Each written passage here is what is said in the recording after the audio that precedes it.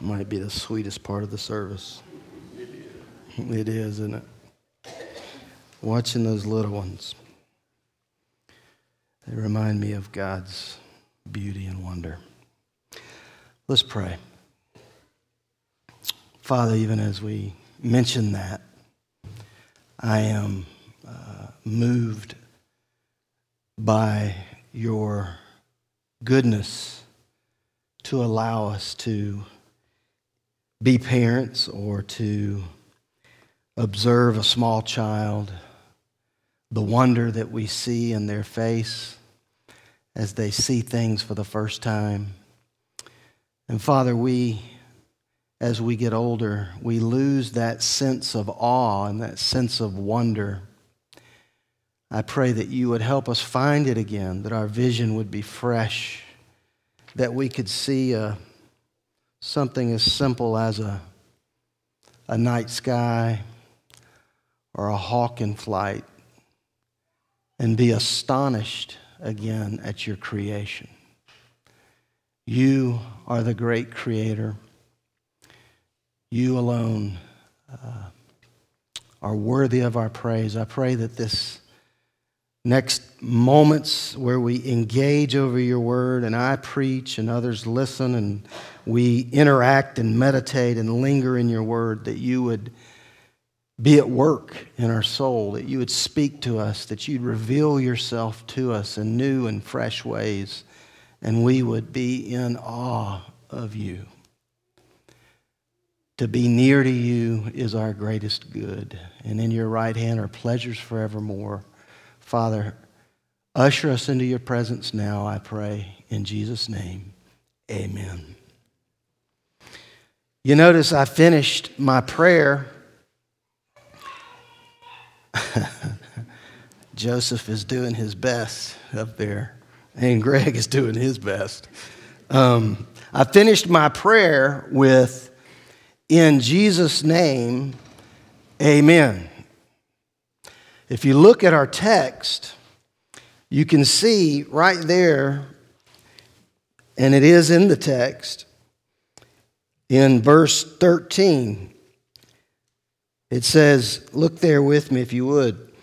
Whatever you ask in my name, this I will do, that the Father may be glorified in the Son. If you ask me anything in my name, I will do it. So if you wonder, why do we end our prayers with, in Jesus' name, amen, this would be one of the key texts to help us understand that. So, while I've got y'all with me and I want y'all to join in, I'm going to pray that my mortgage would be paid off by next week. And anything I pray in Jesus' name is going to come true, right?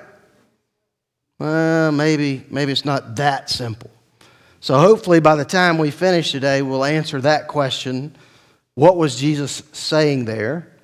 As well as some other ones, like Jesus in that text also, he says, we'll do greater works than he did. Now, if you just brief, summary, remember, just a couple of chapters ago, he raised Lazarus from the dead. And Jesus is saying, you're going to do greater works than I. So I'm going, really? Are we really going to do that? It's another hopeful, we'll get an answer for that. He says, there is a relationship between our love for him in verse 21 in our text and our obedience to him. And I think there's a lot of confusion in the church about obedience and love. How do those work together? What is he trying to say there? And then maybe one of the more confusing parts of the text is verse 23. In verse 23, he says, we're going to come, the Father and myself, Jesus is speaking, and we're going to make our home with you. Now, how are they going to make their home with us? So we're going to look at our text and hopefully answer all of this today. Look first, though, at John 14, 12 through 14. So I want to see you look in your Bible and read this text with me so that I know you're kind of following along. And again, y'all know I have my Bible up here. I would look at my Bible, but it wouldn't do me any good unless I put my glasses on. And I put everything in 18 font on my notes. And so I read from that, but it's the exact same thing. So John 14, 12 through 14, it says, "Truly, truly, I say to you, whoever believes in me will also do the works that I do. And greater works than these will he do." He says, "Because I'm going to the Father." When's he going to the Father? In just a couple of days, it will be Good Friday, and he will be crucified and go to the Father. Or he'll be resurrected. Actually, if you want to know the timeline, he'll be crucified on Good Friday, resurrected on Sunday, 3 days later. He'll spend 40 days with his disciples, and then he ascends to go be with the Father. So that's the timetable. Now, it says, "Whatever you ask in my name, this I will do, that the Father may be glorified in the Son. If you ask me anything in my name, I will do it." Isn't it interesting? He kind of keeps repeating, "Ask anything in my name and I'll do it." What is he saying there? Because the truth be known, probably 13 years ago, I read this text and I thought, "Lord, I'm going to take you at your word." And I started praying that somehow my mortgage would get paid off. And here I am 13 years later, and I owe more on my mortgage than I ever have. So that part of it probably isn't what he meant, is it? Well, you got to remember what is happening when we get to this verse. Leading up to this verse, if you remember, Jesus has said to the guys in chapter 13, he has told them, "Listen, I'm about to be killed. Not only am I going to be killed, but you're going to betray me. And Peter, you're going to betray me 3 times before morning." And so these guys are distraught. They're depressed. And Jesus is speaking into that, and he's saying, it's going to be okay, guys. In so many words, he's saying, you're not going to be alone. You can ask me anything in my name, and I'll do it. I'm going to be there with you. I'm going to help you. He says, I'm going to the Father, and I'm going, remember last week we talked about mansions, and in the King James Version of the Bible, translated from the Latin Vulgate, the word, it says in the King James, is I'm going to go prepare a mansion for you. And I realize that most of us grew up hearing it that way.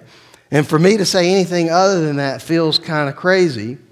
But the reality is, in the other translations, the newer translations, not that necessarily newer is better, but if you go back to the original language, the wording there is dwelling place, not mansion. And if you think about it, do we really need a mansion in the sky? Because what we will have is so much more. We will be in the presence of God himself.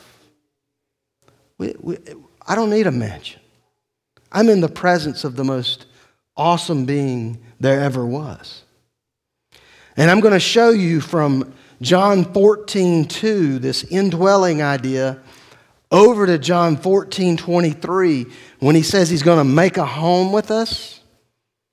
There's a connection, and it's immediate. He's going to come and dwell in us in the power of the Holy Spirit. So he says, I'm going to prepare a dwelling place. What he's saying is, I've got to go to the cross. I've got to pay for your sins. And then I'm going to be resurrected. I'm going to appear to you, and then I'm going to be ascended. And then I'm going to send my Holy Spirit. And when my Spirit comes, the Father and I are going to dwell in you. That's the point. That's why in John 14:2, he says, I'm going to prepare. I'm not going to get my hammer out and do sheetrock work and build you this mansion for thousands of years. No, I'm going to do the work of salvation. I'm going to do the work of the cross. And then after I finish that work, me and the Father, through the power of the Holy Spirit, are going to indwell you and make ourselves at home with you. That's the point. That's what he's trying to tell these disciples who are beat up and depressed and discouraged. It's not working out the way they thought. That's what he's telling them. So, and then, these greater works, another thought about the greater works, the authenticating miracles, the powers that God used in the Old Testament with the prophets and in the New Testament with the apostles, they are authenticating miracles. What do I mean by authenticating miracles? It means when Jesus raises Lazarus from the dead, people look at Jesus and go, well, he must be God. That authenticates him. When later Peter does it in Acts, he raises someone from the dead, they go, well, that must be from God. It authenticates. But now, I took this out. I was going to show it to you. There was a documentary that came out in 2015, and it's a guy, and he has a group, a team, and they're called the Dead Raisers.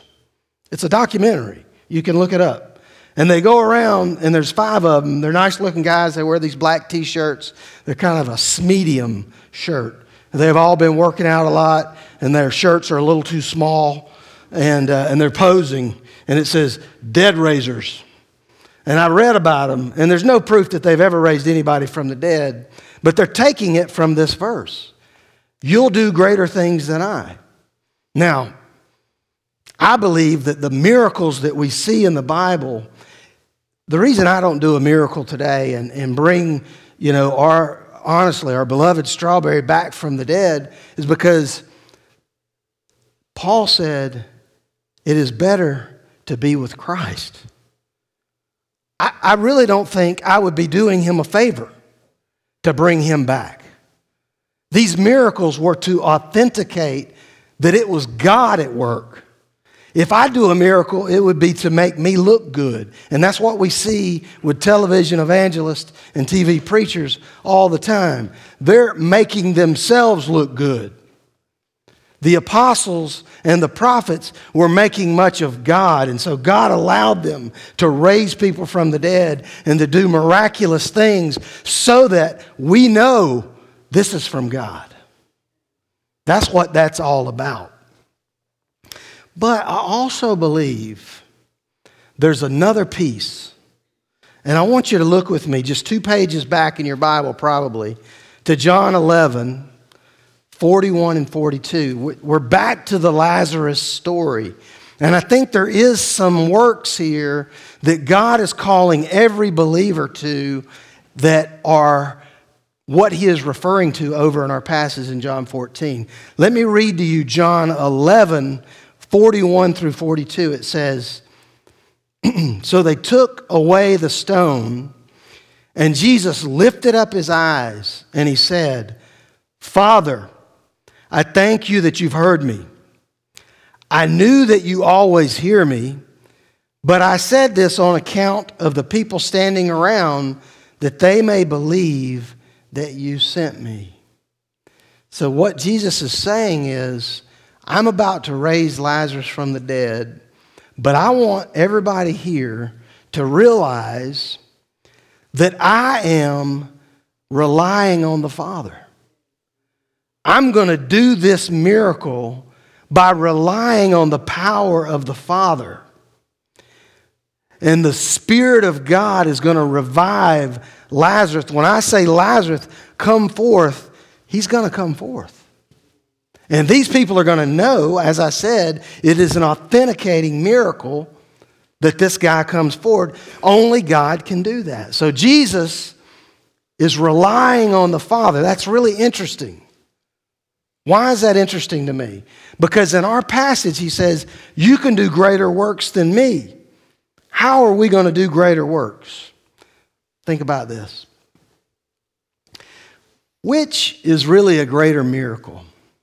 Raising a person physically from the dead, or raising a person spiritually, because the Bible says in Ephesians, we are dead in our trespasses and sins.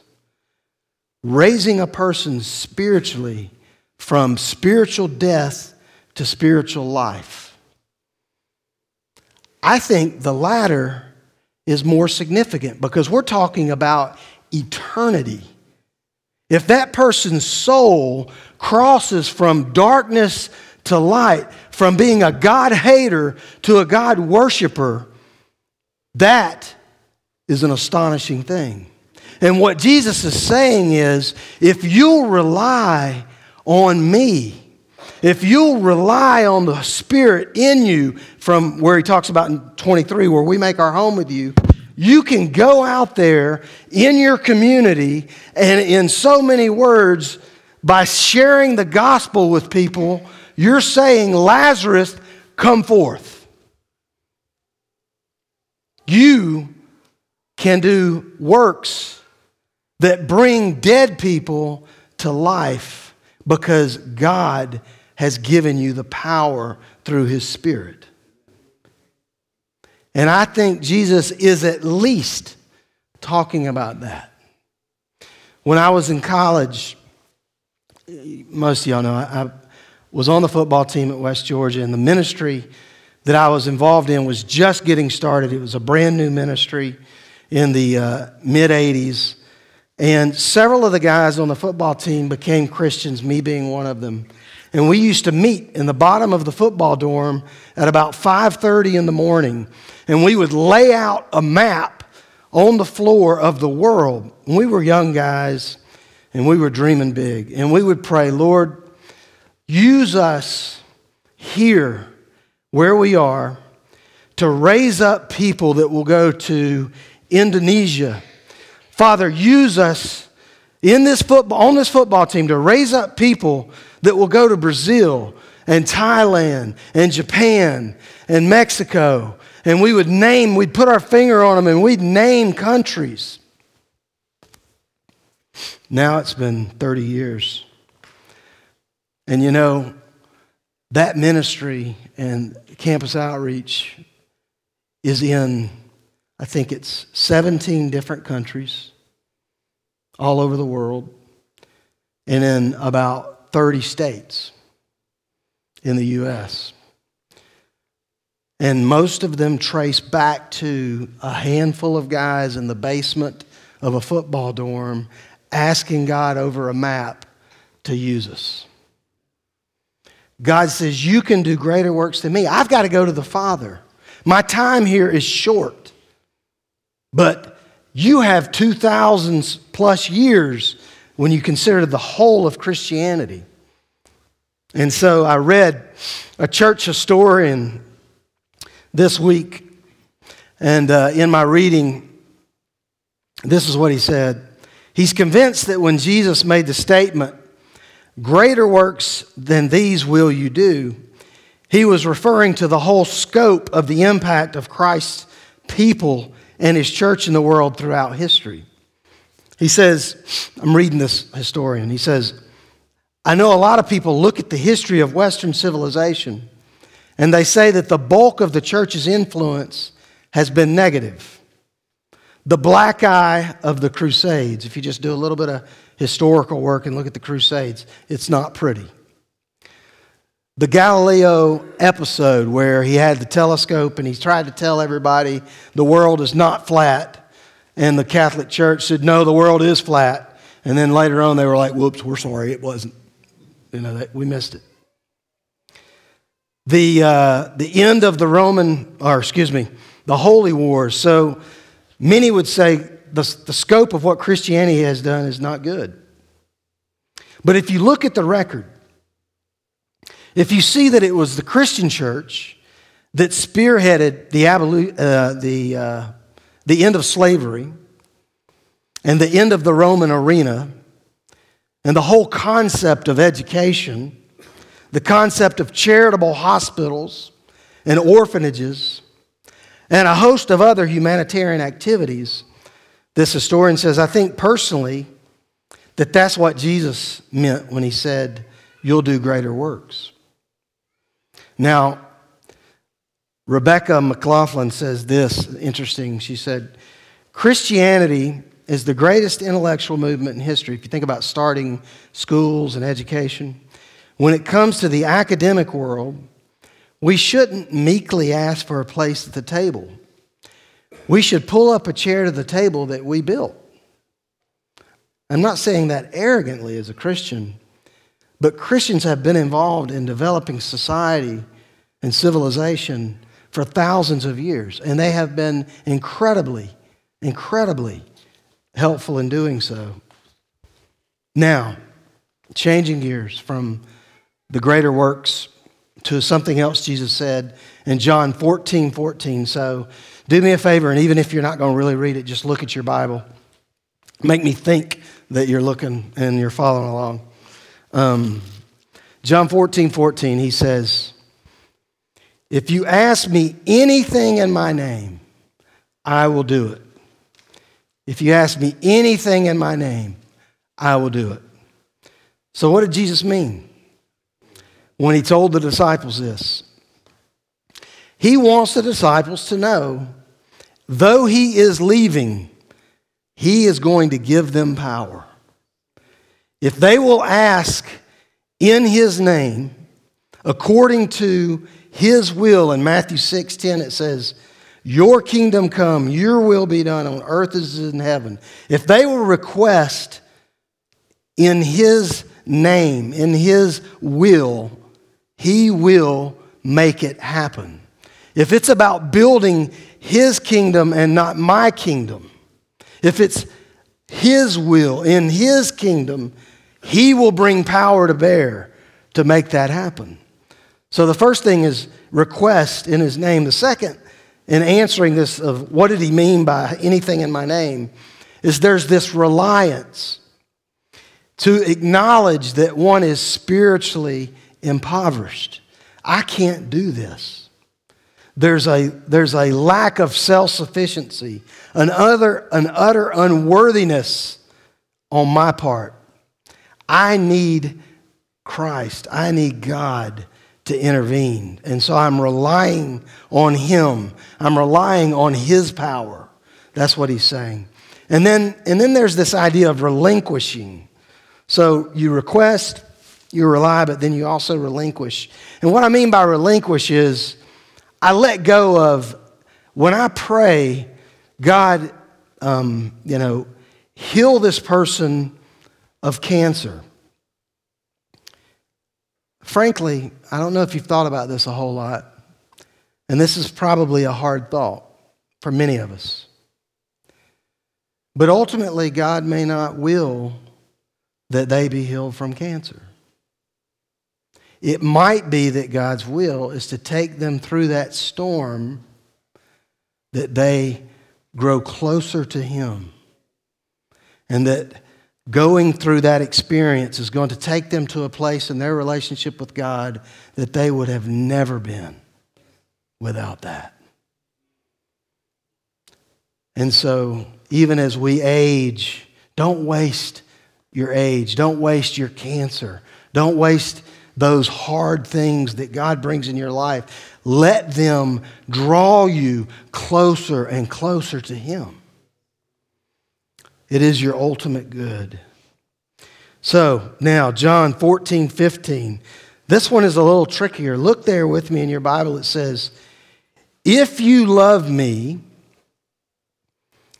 you will keep my commandments. That seems pretty straightforward. If you love me, you will keep my commandments. In this section of Scripture, our natural flow of thought, I think, just when I read it myself, my natural flow of thought is, I prove my love by my works. I prove that I love him by my works. That's my natural way I think when I read that text. But let me suggest it might be a little trickier than that. Here's an illustration. If you've got good reflexes, and I realize some of us don't, we're too old to have good reflexes. At one point, we might have had good reflexes. And you go to the doctor, and he sits you up on the table, and he, feels on your knee for the spot, and he gets his little hammer, and he taps on your knee. And if you've got good reflexes, that lower leg might even kick him, It's going to reflex. It is a reflex. It's a reaction to being triggered by his little hammer. Well, much like this, when the human soul is tapped by God, there's a reflex. There's a regenerating work that happens in the soul of a person when God taps that spot. And he regenerates that heart. And you see what happens when that heart becomes regenerative. He takes away the heart of stone. He gives the heart of flesh. It's just like the doctor tapping the leg. The instant, it's just a reflex. It's just a reflex. To do good works is just a reflex. Because I've been fundamentally changed from the inside. I'm not proving that I love God by my works. God has changed me at a heart level in a way that I could have never done myself. He took out my heart of stone and he gave me a heart of flesh, and now it's just a reflex to do good works. You see? So when the scripture says, if you love me, you will keep my commandments, he's saying, if I've tapped your heart, you'll do good works. It's just a reflex. It's just a reflex. It is the reflex of the awakened and newborn soul to all that is true, good, and beautiful embodied in Jesus. That's what it is. In short, loving Jesus is not a matter of doing excellent things. Loving Jesus is not a matter of doing excellent things. It's a matter of delighting in an excellent Savior. Not doing excellent things, but delighting in an excellent God. Jesus says doing excellent things, keeping my word, is the result of delighting in an excellent Savior. If anyone loves me, he'll keep my word. He just will.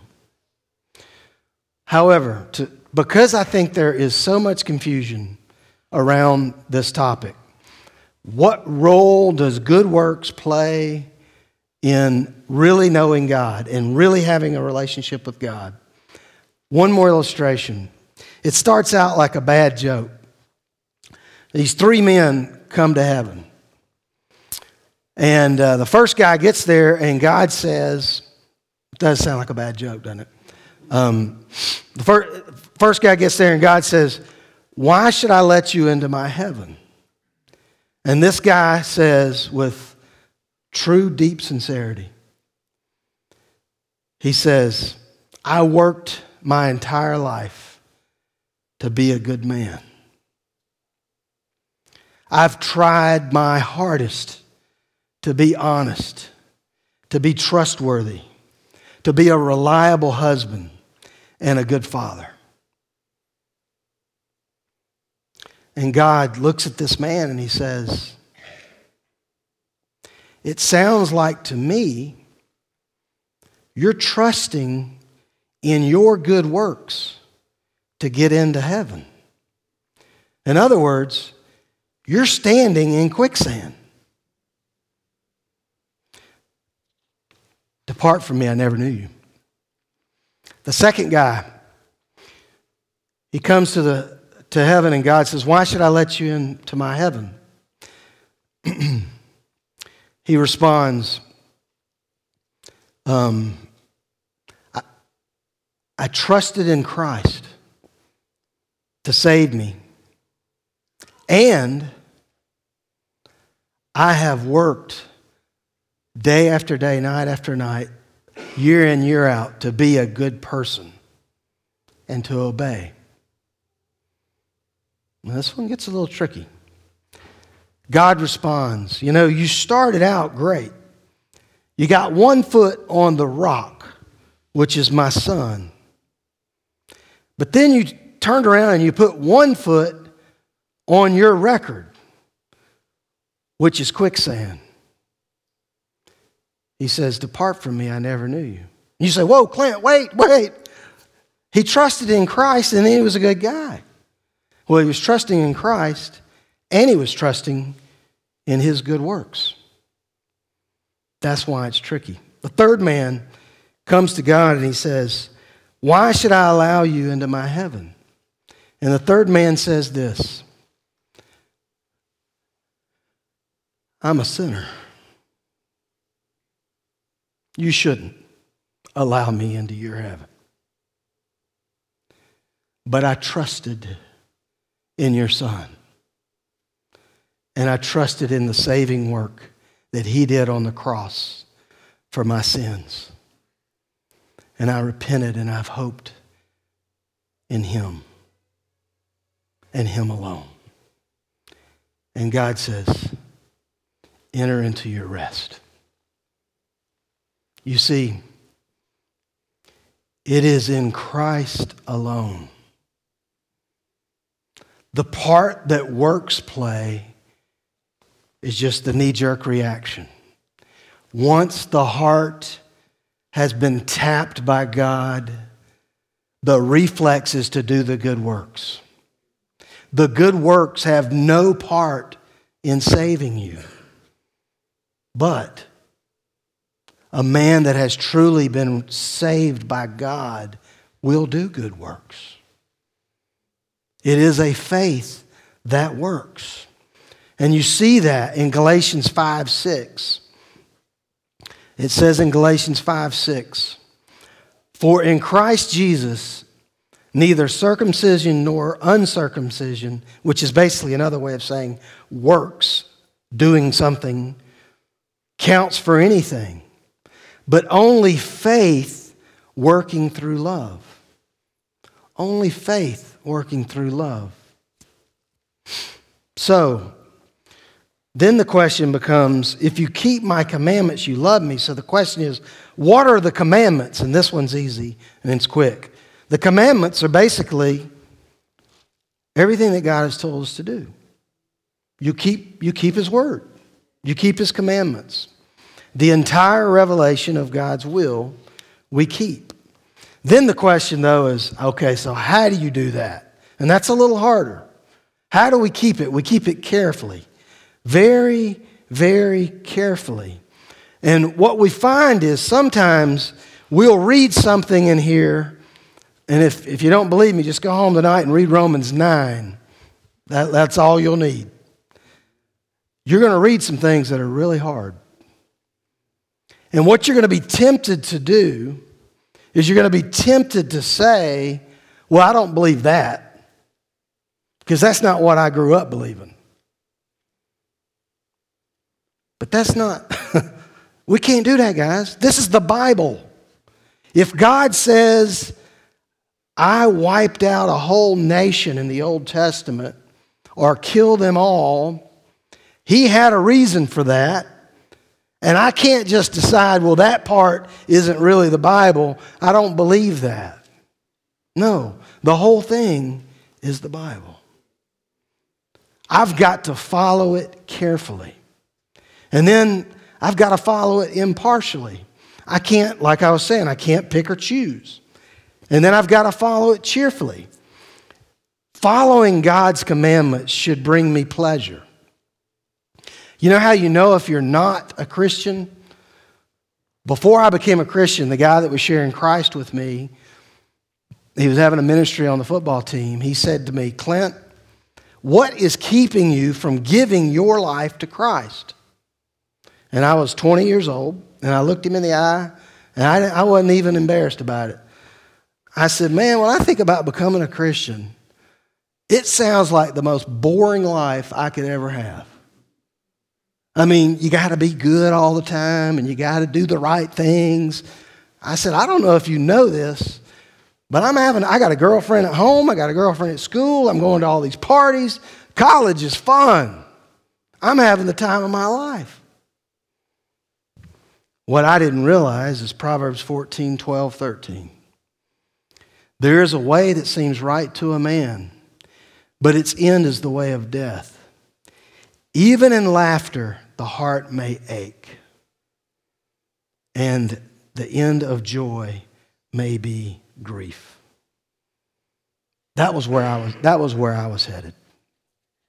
And then the final way we keep his commands is perseveringly. Now this also gets tricky. Everything else I told you, you're going to be tempted to go, he's wrong, because that's what it says in the Bible. When it says keep the commandments, it says all the way to the end. Look at Matthew 24:13. But the one who endures to the end will be saved. How do you get around that one, Clint? The one who endures to the end will be saved.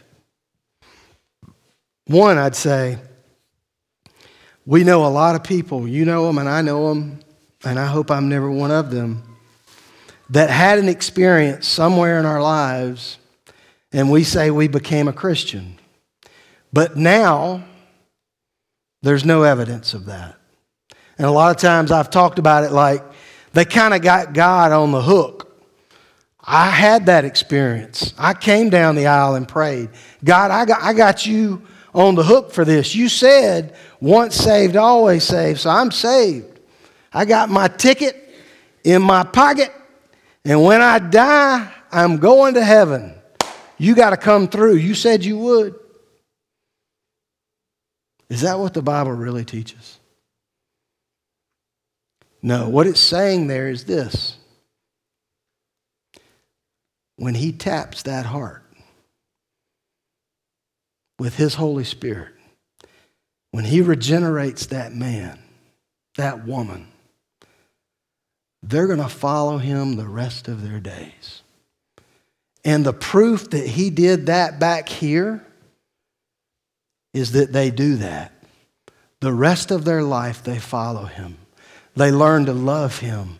They're drawn to the truth of the word, and they see the beauty in the face of Christ, and they persevere to the end. Those are the ones that are truly his. That's what the text is teaching. And so, it is a scary thing when you think about your friends, family members, who had an experience, but where are they now? If they don't persevere to the end, the scripture would say that wasn't saving faith. It was something else. It was an emotional experience. It was something, but it wasn't God doing a regenerative work, taking a heart of stone and making it a heart of flesh. It was something else. Final thing is this. And I hate to do this to you because I know it's a little warm in here. At least I'm a little warm. Maybe it's because I'm up here and you're down there. But this is the delicate play on words in chapter 14 that I want you to get. I want you to understand it because I think it's really significant and it unlocks this whole chapter in a significant way. And here it is. There are three distinct things that you got to understand. There is Jesus, his climatic second coming, right? Jesus will come back. All right, let's do it like this. The very first coming of Jesus was when he came as a baby and Mary and Joseph raised him, correct? Right. We talk about in the Bible the second coming. And the Bible talks about the second coming. And that's when he comes back to get his people, right? The second coming. But there, in our text is two things that are kind of confusing because it's really not talking about the first coming and it's not really talking about the second coming. It's talking about something else. And this is where Jesus is saying, I'm going to prepare a place for you. So he's going to return to them alive resurrected on Easter Sunday. So there's this other appearance of Jesus, and I'm calling it, for lack of clarity, the external experience that they have with him 3 days after he's killed. All right? And this is where the trick comes in. In 4:2, look at 14, verse 2. Look in there with me. It says, "In my Father's house are many rooms. If it were not so, would I have told you that I go to prepare a place for you? And if I go and prepare a place for you," and remember what I was saying is, when he's saying he's going to prepare a place for us, he's not putting on his tool belt and going and fixing this room up in heaven somewhere. He's going to the cross. He's going to go prepare a place for you by paying for your sin. And that's why when you get to verse 23 of chapter 14, Jesus answered him, "If anyone loves me, he will keep my word, and my Father will love him, and we will come to him and make our home with him." He's not building you a place in heaven. He's getting ready for an indwelling place in you. And he's getting you ready by paying for your sins, because he cannot enter without holiness. And after he pays for your sins, you are made righteous before the Father. And now you become the temple of God. You become the dwelling place. And now that you're the dwelling place, you get a mission from God to go out into the world and say, "Lazarus, come forth." And you will do greater things than he. Because God has given you the power of the Holy Spirit in your person to do great works. The question for all of us is, do we believe it? Do we really believe that? Will we rely on Christ to do these greater works? And if we're honest, our answer for me and for you, the reason I do not share the gospel with more people, and the reason that you do not share the gospel with more people, is we're not convicted of this. We fear people more than we fear God. And we will not take the gospel to them for fear of what they may think about us. And Paul says, if I'm a fool, I'm a fool for Christ. And this is, I just so wish we could get this at First Baptist Chattahoochee. If we became a people, and I pray we do, that really is taking the gospel to our friends and our family and our coworkers and our neighbors, if you preach, and not preach like this, but preach or teach and speak the gospel in love, you know what will happen to our church? We'll do what we want it to do. We'll grow. People will come to faith in Christ. You have the power of God in you. And his gospel works. But you say, I haven't seen many people do that. How many people have you shared Christ with in the last week, month, year? I would be willing to bet, and I'm not saying this as a legalistic thing in any way whatsoever, but I would be willing to bet that if every member of First Baptist Church Chattahoochee truly, not just mentioned God, that they were a Christian, but shared the true gospel with 10 people in the next 2 weeks, if every member did it, I'd be willing to bet we'd see 5 to 10 people come to faith in Christ. Because the gospel is the power for salvation. So, final thing. What is the relationship between obedience and loving God? I'm just going to say it just one last way. What if a young man told his girlfriend, honey, I love you, but then he never talks about her. He doesn't talk to her. He doesn't spend time with her. What would we conclude? He doesn't really love her. He might have loved her once, but he doesn't love her now. You might be sitting here and you're saying, if I honestly put myself through that test, maybe I don't love God. For your soul's sake, you should ask, do I really love him? Is the reflex there? Do I just want to do good in him for his glory, to see his beauty? And if not, know that your soul hangs in the balance. If that's not true of you, it's a dangerous place to be. Let me pray.